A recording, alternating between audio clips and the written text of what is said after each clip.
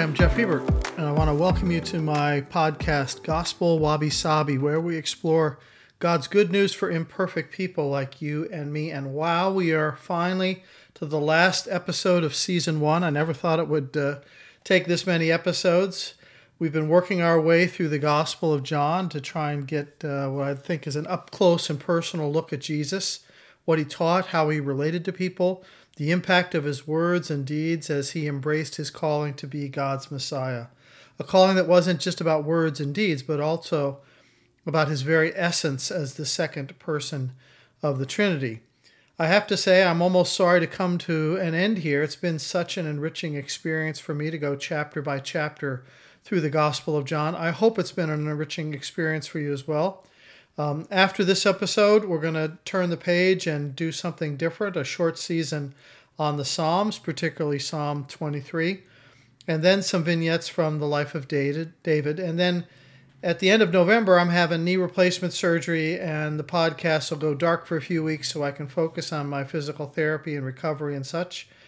Give me a chance to get ready to launch a brand new series in January called Singing the Blues, which will be a surprising look at the Old Testament book of Ecclesiastes. All right, well, we're into chapter 21 of John.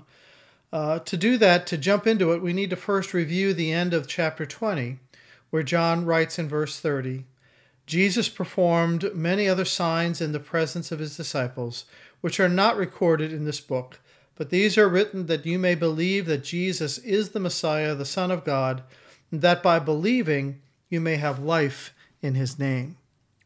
Well, that really sounds like an ending to me. Everything written so that people will believe in Jesus and have life in his name. Boom. That's like John should have just dropped the mic, walked off stage. But then comes chapter 21 and really a second ending paragraph in verse 24 that goes like this. This is the disciple who testifies to these things and who wrote them down. We know that his testimony is true. Jesus did many other things as well. If every one of them were written down, I suppose that even the whole world would not have room for the books that would be written. So what's going on here with this one more story about Jesus and the disciples fishing and Peter's solo time with Jesus on the beach? Well, most scholars feel that John ended his draft of the gospel at the end of chapter 20. And he could have just stopped there, but his disciples kind of couldn't let the story end there because he had told them about other things that had happened, particularly about this one last encounter on the beach. And that story was too good to leave out. And so they added it at the end of the gospel and gave it that vote of authenticity that we see in verse 24, that this is the disciple who testifies to these things and who wrote them down, and we know that his testimony is true. Using the third-person pronoun here shows us that John didn't write that about himself. Someone else wrote that about him, just like Moses didn't finish Exodus with the description of his own death and the transfer of power to Joshua. Other anonymous chroniclers finished out that ending. And we see this in a number of places in Scripture. But this is not considered to be a later addition that may not be read with the same authority as Scripture, such as the extra two endings that were written for the Gospel of Mark. And if you've got a good study Bible, those endings will be included at the end of Mark, but highlighted as later additions. This is John's story, and this ending for John was the earliest one distributed to the church in line with John's wishes. So why? Why was it so significant, or what was so significant about this story that it was needed to round out the ending of John's gospel on the life of Jesus? Well, the scene is the Sea of Galilee. The disciples have come there actually in obedience to the word of Jesus to Mary Magdalene in Mark chapter 6, verse 7. After his resurrection, he says, "But go, tell his disciples and Peter, he is going ahead of you into Galilee, and there you will see him, just as he told you." Now, John picks up the account of what happened in that meeting, and starting in chapter 21, verse 1.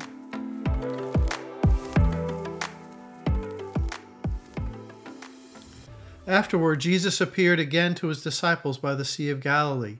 It happened this way. Simon Peter, Thomas, also known as Didymus, Nathanael from Cana in Galilee, the sons of Zebedee, and two other disciples were together. "I'm going out to fish," Simon Peter told them, and they said, "We'll go with you." So they went out and got into the boat, but that night they caught nothing. Early in the morning, Jesus stood on the shore, but his disciples did not realize that it was Jesus. And he called out to them, "Friends, haven't you any fish?" "No," they answered. And he said, "Throw your net on the right side of the boat, and you will find some." And when they did, they were unable to haul the net in because of the large number of fish. Then the disciple whom Jesus loved said to Peter, "It is the Lord." As soon as Simon Peter heard him say, "It is the Lord," he wrapped his outer garment around him, for he had taken it off, and jumped into the water. The other disciples followed in the boat, towing the net full of fish, for they were not far from shore, about 100 yards. And when they landed, they saw a fire of burning coals there, with fish on it, and some bread. And Jesus said to them, "Bring some of the fish that you have just caught." So Simon Peter climbed back into the boat and dragged the net ashore. It was full of large fish, 153. But even with so many, the net was not torn. And Jesus said to them, "Come and have breakfast." None of the disciples dared ask him, "Who are you?" They knew it was the Lord. Jesus came, took the bread, and gave it to them, and he did the same with the fish. This was now the third time Jesus appeared to his disciples after he was raised from the dead.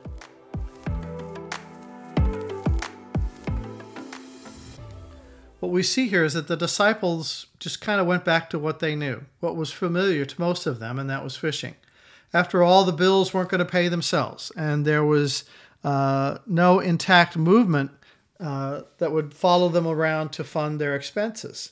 Plus, I think they just didn't know what else to do. They were kind of dazed by their initial encounters with Jesus in the locked room and then on the road to Emmaus, and so there's something kind of comforting in doing the thing that you're used to doing. There's a rhythm, there's a cadence of getting back into it. And in those days, much of the fishing in the Sea of Galilee was done at night, and that's actually still true today. Fishermen used torches to attract the fish to the boat and then netted them. But although they were expert fishermen, the disciples had labored throughout the night and had caught nothing. And that must have been just kind of a really discouraging experience for them. Maybe they lost their touch. Maybe they'd been away from it for too long. And actually, John's account makes clear that it was Jesus' intention that they catch nothing on this one occasion. And what we see next is such a beautiful story of how Jesus deals with all of us less than perfect people. This really is a quintessential wabi-sabi story. The disciples are discouraged, not just from the total lack of fish or no luck with their fishing, but also about what to do in life, even with the resurrection sightings of Jesus. They were listless because perhaps now they had too much time to think about their personal failures, not just their fishing failure. All of them had failed Jesus in the garden. Remember that, not just Peter. All of them ran. When the chips were down, they all folded. They couldn't handle the pressure. And sure, Peter was just the most boisterous. He just said what the others were usually thinking. So I think they're all struggling with a sense of guilt and shame for how they acted around the arrest and the crucifixion. And let's face it, failure is a very demoralizing thing. You know what that's like, I'm sure. There are times when you've tried hard to accomplish something, when you did your best or you thought what was your best. Like these fishermen, you gave all your energy, you utilized all your resources, but then you gained nothing in return, and maybe you actually fell on your face in front of others. Maybe it was just within yourself, but even, let's face it, aren't we often our worst critics? Of course, we know that although failure is a painful experience, valuable lessons can be gained through it. And we also know that there's a different kind of failure in the spiritual realm. You can get all the prizes from the world, from our culture, and still fail in relation to God.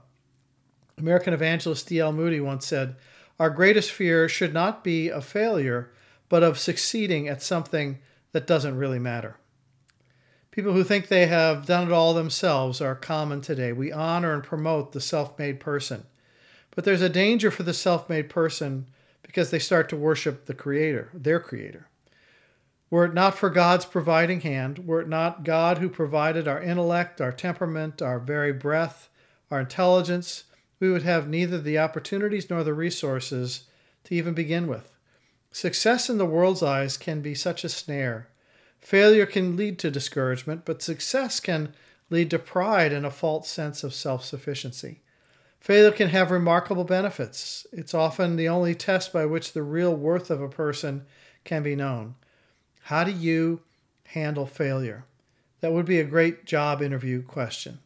Because it's in failure that a person begins to think and to wonder and to look around and to seek for the reasons for what happened, and to look upwards to Him who can turn failure into growth. John goes on to show what God can do with a night of failure, literally a boatload of fish. Now, some skeptical scholars insist that this was a natural occurrence, that as He stood on the shore, Jesus could sort of see the disciples were in the boat, and He could see what they couldn't see, that the light was better from His vantage point, and so on. I mean, that's just kind of silly, I think, but people do say that kind of stuff. No, Jesus is doing something intentional here. He's making this happen. 100 yards is a considerable distance, and maybe Jesus had X-ray eyes or super polarized lenses so that He could see underwater. No, there's no question that our resurrected Jesus, He summoned these fish to be there. This was a sign to the apostles that the Lord was at work, and they recognized Him. When the stranger bid them drop their net on the right side of the boat and it was immediately filled with fish, their minds must have leaped back to the other occasion recorded for us in Luke 5, the first calling of Peter, where upon his command they let down their nets and they caught so many fish the nets began to break. Now John, who understands more quickly than Peter, he says, "It's the Lord," in verse 7. Of course, John is first. He's first to the tomb, first to recognize Jesus. I guess he just likes being one up on Peter. But again, Peter acts more boldly than John. Remember, he was the first one to enter the tomb of Jesus. And so here he wraps his robe around him, leaps into the sea, and swims ashore. And then we have this very touching scene on the beach. Jesus has got a fire going. He's got fish sizzling. Where'd the fish come from? Not from the fish that were caught out on the Sea of Galilee just now. These were fish those fish were still out in the water while He was making the fire. It could be another miracle like the feeding of the 5,000 where Jesus just multiplied the bread and the fish for the crowds, but we're not sure. Jesus has breakfast all laid out for them. When the disciples landed, the charcoal fire was already lit and the fish and the bread were cooking there. Jesus didn't need them to provide the fish. He could summon an abundance of fish to their boat. I think this is a way of Him saying that all we have comes from the hand of God. We did not provide this world or the food that is in it. We do not provide the opportunities that come our way. Many of them come to us straight out of the blue, because behind all of this is the invisible hand of God, who's already been at work. God is always previous, always at work, and He has already put us in the right place, into the right circumstances, leading us into situations we could never have designed for ourselves. We operate by His grace and according to His efforts. But notice that Jesus then invites the disciples to bring the fish that they have caught. And this kind of beautifully suggests the way God works with us. As I read through Scripture, I'm continually astonished at the privilege given to us by God of being co-laborers with Him.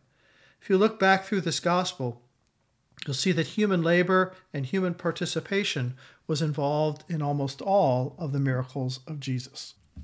For instance, when Jesus changed the water into wine, He included the servants in the demonstration. Remember when Jesus multiplied the bread and the fish which the boy gave to Him in order to feed the multitude? He first sent the disciples searching through the crowd to see what food they might have had. The wonder of this is that God, who could easily do it all Himself, nevertheless gave the servants, the boy, the crowd, the disciples the great privilege of being co-workers with Him. What Jesus invites you to do may be a very simple thing. You may have an opportunity to invite your neighbors in for a cup of coffee and maybe develop a relationship where you could share your faith with them. And while that may seem like an insignificant thing now, when history has come to an end and we're all gathered on the shore with Jesus, that may well be the greatest thing that you've ever done, is invite somebody else to faith. I hope you see the tremendous privilege God has given you to work with Him in what He's doing in the world.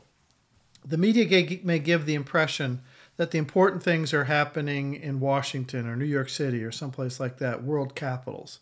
But that is not really so. If our ultimate hope is in our elected officials or our form of government, then we are all in big trouble.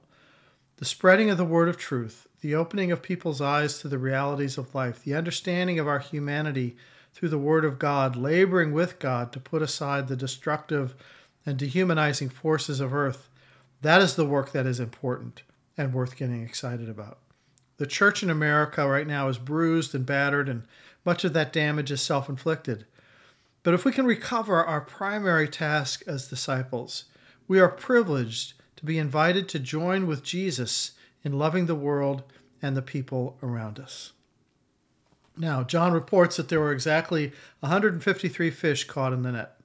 Lots of speculation among Bible commentators that, people who are really into numerology and things like that John had a specific reason for giving that specific number. Some of the guesses as to what that number means are pretty mind-boggling, to say the least. One ancient commentator said it indicated that the year 153 AD was going to be a very important year, possibly the year of Jesus' return. But no one has been able to find out anything unusual that happened that year. Another suggestion was that the number 100 stood for the Gentiles, the largest number. 50 stood for the Jews because they're only half as important, or as many, and the 3 stands for the Trinity. Another obviously mathematically minded commentator added the numbers from 1 through 17 and found that they added up to 153. But he failed to say, what the significance of that is. Another answer suggested by an early church father, Jeremiah, who was said that among the Greeks it was widely regarded that there were 153 species of fish in the sea, and this was God's way of saying that the gospel is a universal gospel. It's for everybody, no matter what their background, color, culture, education, whatever. The same gospel designed for men and women everywhere in the world. While that's a good thought, of course, we know today that there are many more species of fish than 153. So I am not a fan of people trying to find any kind of secret numerology in Scripture. Given what we've seen here in the Gospel of John's eye for detail, it seems very rational to me, and the simplest answer is the one to go to first, and that is that he actually counted how many fish there were in the catch, which is the normal thing fishermen do before taking their fish to market. They had to know how many they had to know how many they were selling. And that was how John wrote. So don't get sucked into any of that numerology stuff, really anywhere in Scripture. The plain answer is usually the right one. John didn't embed any kind of secret code here. He saves kind of the code words, actually, for the book of Revelation. But that's a different topic. So as Jesus gathered with these men on the shore, he invited them to eat with him, and he is drawing them back together under his tutelage. There was some unfinished business, some healing that needed to happen, and so Jesus turns to the work of shepherding with this conversation between Jesus and Peter that's recorded starting with verse 15. And when they had finished eating, Jesus said to Simon Peter, "Simon, son of John, do you love me more than these?" "Yes, Lord," he said, "you know that I love you." And Jesus said, "Feed my lambs." Again, Jesus said, "Simon, son of John, do you love me?" And he answered, "Yes, Lord, you know that I love you." And Jesus said, "Take care of my sheep." The third time he said to Simon, "Simon, son of John, do you love me?" And Peter was hurt because Jesus asked him the third time, "Do you love me?" And he said, "Lord, you know all things. You know that I love you." And Jesus said, "Feed my sheep. Very truly I tell you, when you were younger, you dressed yourself and went out where you wanted. But when you are old, you will stretch out your hands, and someone else will dress you and lead you to where you do not want to go." And Jesus said this to indicate the kind of death by which Peter would glorify God. And then he said to him, "Follow me." Peter turned and saw that the disciple whom Jesus loved was following them. This was the one who had leaned back against Jesus at supper and had said, "Lord, who is going to betray you?" When Peter saw him, he asked, "Lord, what about him?" Jesus answered, "If I want him to remain alive until I return, what is that to you? You must follow me." And because of this, the rumor spread among the believers that this disciple would not die. But Jesus did not say that he would not die. He only said, "If I want him to remain alive until I return, what is that to you?" Well, clearly this encounter is designed to parallel the scene of Peter's three-time denial of Jesus in the courtyard. Several details of it are common to both accounts. First, both took place beside a charcoal fire. It was while warming himself over the charcoal fire in the courtyard of the high priest that Peter denied the Lord. Here, standing beside a charcoal fire supplied by Jesus himself, Peter is requested to affirm his love for Jesus. Both in the incident in the courtyard and on this occasion on the beach, a threefold statement is involved. 3 times Peter denied Jesus, and 3 times he is asked to affirm his love. As some commentators have pointed out, there are 2 different Greek words here used for love in this exchange. Agape, which means unconditional love, the love that is a decision one makes to commit oneself wholly to another for the other person's benefit. That's agape or agape. And phileo, which is affection, the love that we naturally feel like in families, like friendship, or like the word Philadelphia, the city of brotherly love, but just don't walk through South Philly wearing a Houston Astros ball cap. Jesus uses agape in the first 2 questions to Peter. Do you agape me more than these? And 2 times Peter responds, Lord, you know I phileo you.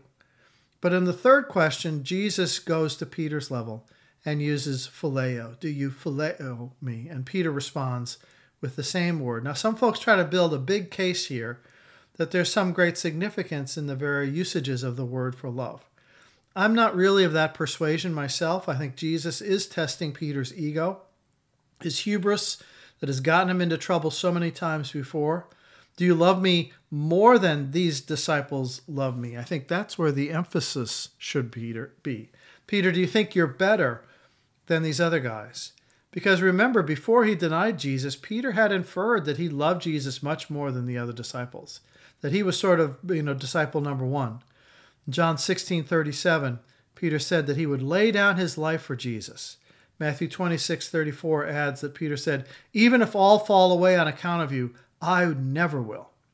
Clearly, Peter had this superiority complex and has regarded himself as more faithful and more committed than the others, whom he expected would desert the Lord in a time of danger. So Jesus addresses these words to him, do you love me more than these? Peter has learned some painful but necessary lessons, and in his response, he does not judge or compare himself in relationship to the others, but just speaks from his own heart and replies, yes, Lord, you know that I love you. Lord, you know everything. You know that I love you. He makes no mention of the others. Peter's response shows that he has learned to read Jesus' mind a bit better. In the Garden of Gethsemane, he felt that his love for Jesus required him to physically assault the enemies of his Lord with a sword. But here he learns that he is responsible to feed the sheep of Jesus. That is the correct manifestation of his love. Jesus repeats that chief work of a shepherd. Jesus says to Peter, feed my lambs, tend my sheep, feed my sheep. Jesus is saying that he's entrusting a great responsibility to Peter to care for the children of God, to watch over, guard, teach, comfort, correct, direct, feed, and nurture. All the things a shepherd does for his sheep. We can tell Peter got the message about humility and responsibility. In his own letter, in 1 Peter chapter 5, Peter says this to the elders who lead the church. To the elders among you, I appeal to you as a fellow elder and a witness of Christ's sufferings, who also will share in the glory to be revealed. Be shepherds of God's flock that is under your care. Watch over them, not because you must, but because you are willing, as God wants you to be, not pursuing dishonest gain, but eager to serve, not lording it over those entrusted to you, but being examples to the flock. And when the chief shepherd appears, you will receive the crown of glory that will never fade away. Being a shepherd of God's flock most imitates the work of Christ. Go back and review the podcast episodes about Jesus as the Good Shepherd so that you can kind of refresh your mind on that. Because for Jesus to pass this challenge on to Peter, it really is the highest honor that he could give. And Peter has to receive it with a broken and contrite heart, as the psalmist says. One of the very saddest things about the American church today, and probably globally too, is that there are so many who serve with the title of pastor who are no longer caring properly for God's sheep because they've abandoned or abused the teachings of Scripture for their people. This is not a new problem. British poet and Puritan preacher John Milton wrote these somber words about his own time in the year 1638. He writes, "The hungry sheep look up and are not fed." Such a powerful, damning image. God's people starving for the Word of God, but they're not getting it from their pastors. They're not getting Scripture rightly understood and presented. And consequently, people are not thinking the thoughts of God, not looking at life the way God sees it. They're starving, but following blindly after the illusions of the world. What is necessary is the unfolding of the mind of God in obedience to the Word of Jesus. The weakness of the church flows from this famine of the Word of God rightly taught and understood. But it is more than just teaching, as Jesus goes on to point out in further word to Peter, verses 18 and 19.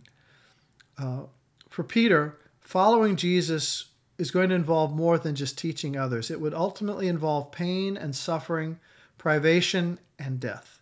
This was historically fulfilled. Clearly, this book was written after the death of Peter, as John records the way Peter would die.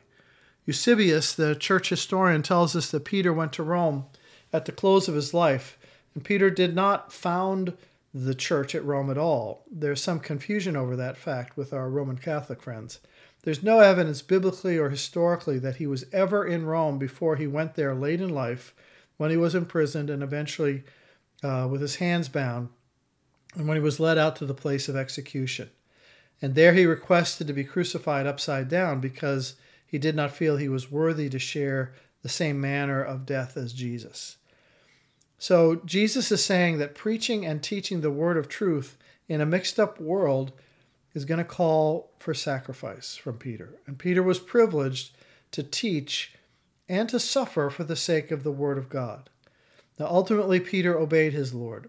He had said, "I will lay down my life for you." And Jesus replied, "You will indeed, but not like you once thought. Not in defense of me with a sword, but in teaching and preaching of the word. And eventually you will lay down your life for me." Peter had to overcome any sense of rivalry and competition with others in the church. The Gospels clearly indicate that Jesus eliminated competition as a motivation for Christian leadership. When in the upper room, he demonstrated that servant leadership by washing the feet of his disciples. Unfortunately, the church seems to have lost that humility of mind and leadership today, and we see this constant parade of celebrity preachers whose main goal seems to be to draw attention to themselves and to have, quote unquote, a successful church, which always means bigger.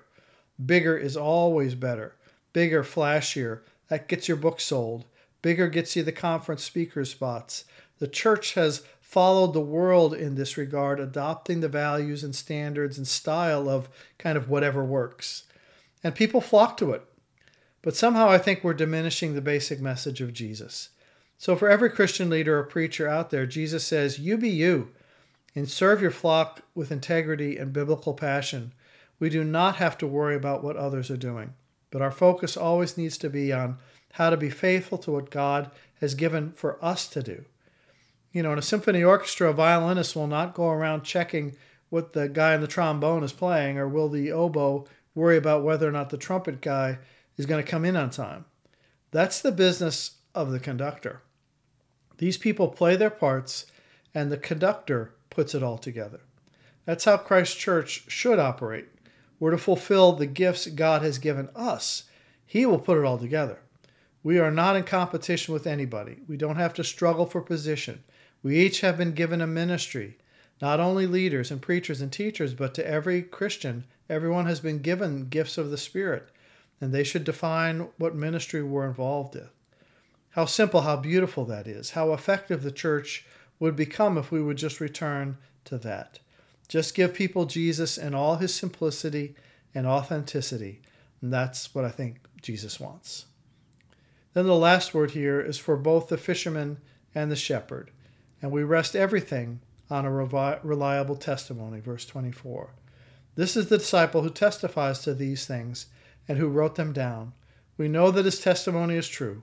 Jesus did many other things as well. If every one of them were written down, I suppose that even the whole world would not have room for the books that would be written. As I said in the beginning, these closing words are obviously written partly by John and partly by those who were associated with him, probably in Ephesus. It is John who writes, "This is the disciple who is bearing witness to these things and who has written these things." And that was his last word, his own eyewitness account of what Jesus said and did. But those who were associated with him, very likely elders of the church at the time, picked up the pen and wrote, "And we know that his testimony is true. But there are also many other things which Jesus did, which every one of them to be written, I suppose the world itself could not contain the books that would be written." John had told them many other things which Jesus did that he didn't include in his gospel, including some things that are not even included in the other gospels. If everything from this marvelous life of Jesus had been written, the accounts would have so intrigued people they would have endlessly written, so that all the libraries of earth could not contain the books. Well, here we are at the end. What a marvelous life our Lord lived. And though we've been treated to only sections of it, we have all we need. We have an adequate testimony that we can rely on. These things were written, John said, that you may believe in that Jesus is the Messiah, and by believing you may have life in his name. We all have what we need to have that life. But it is not the absolute whole story. And this is where John closes his account of the life of Jesus. Every follower of Jesus can rest upon the revelation of God in the Word of God. And what a reliable testimony it is. So thanks for going on this 53-week journey with me through the Gospel of John. If you've done every episode, you deserve a gold star. You know, my goal for this podcast in Gospel Wabi Sabi is to help us all just to fall in love with Jesus, follow him in simplicity, use the gifts he has given you, be open to others, to treat them in the same kind of wabi-sabi way of seeing their value even while flawed by sin, to emulate the character and the actions of Jesus, to have hope in our troubled times, and to know that God has great things in store for each one of us. We'll see you in Season 2 on the Psalms. Have a great week.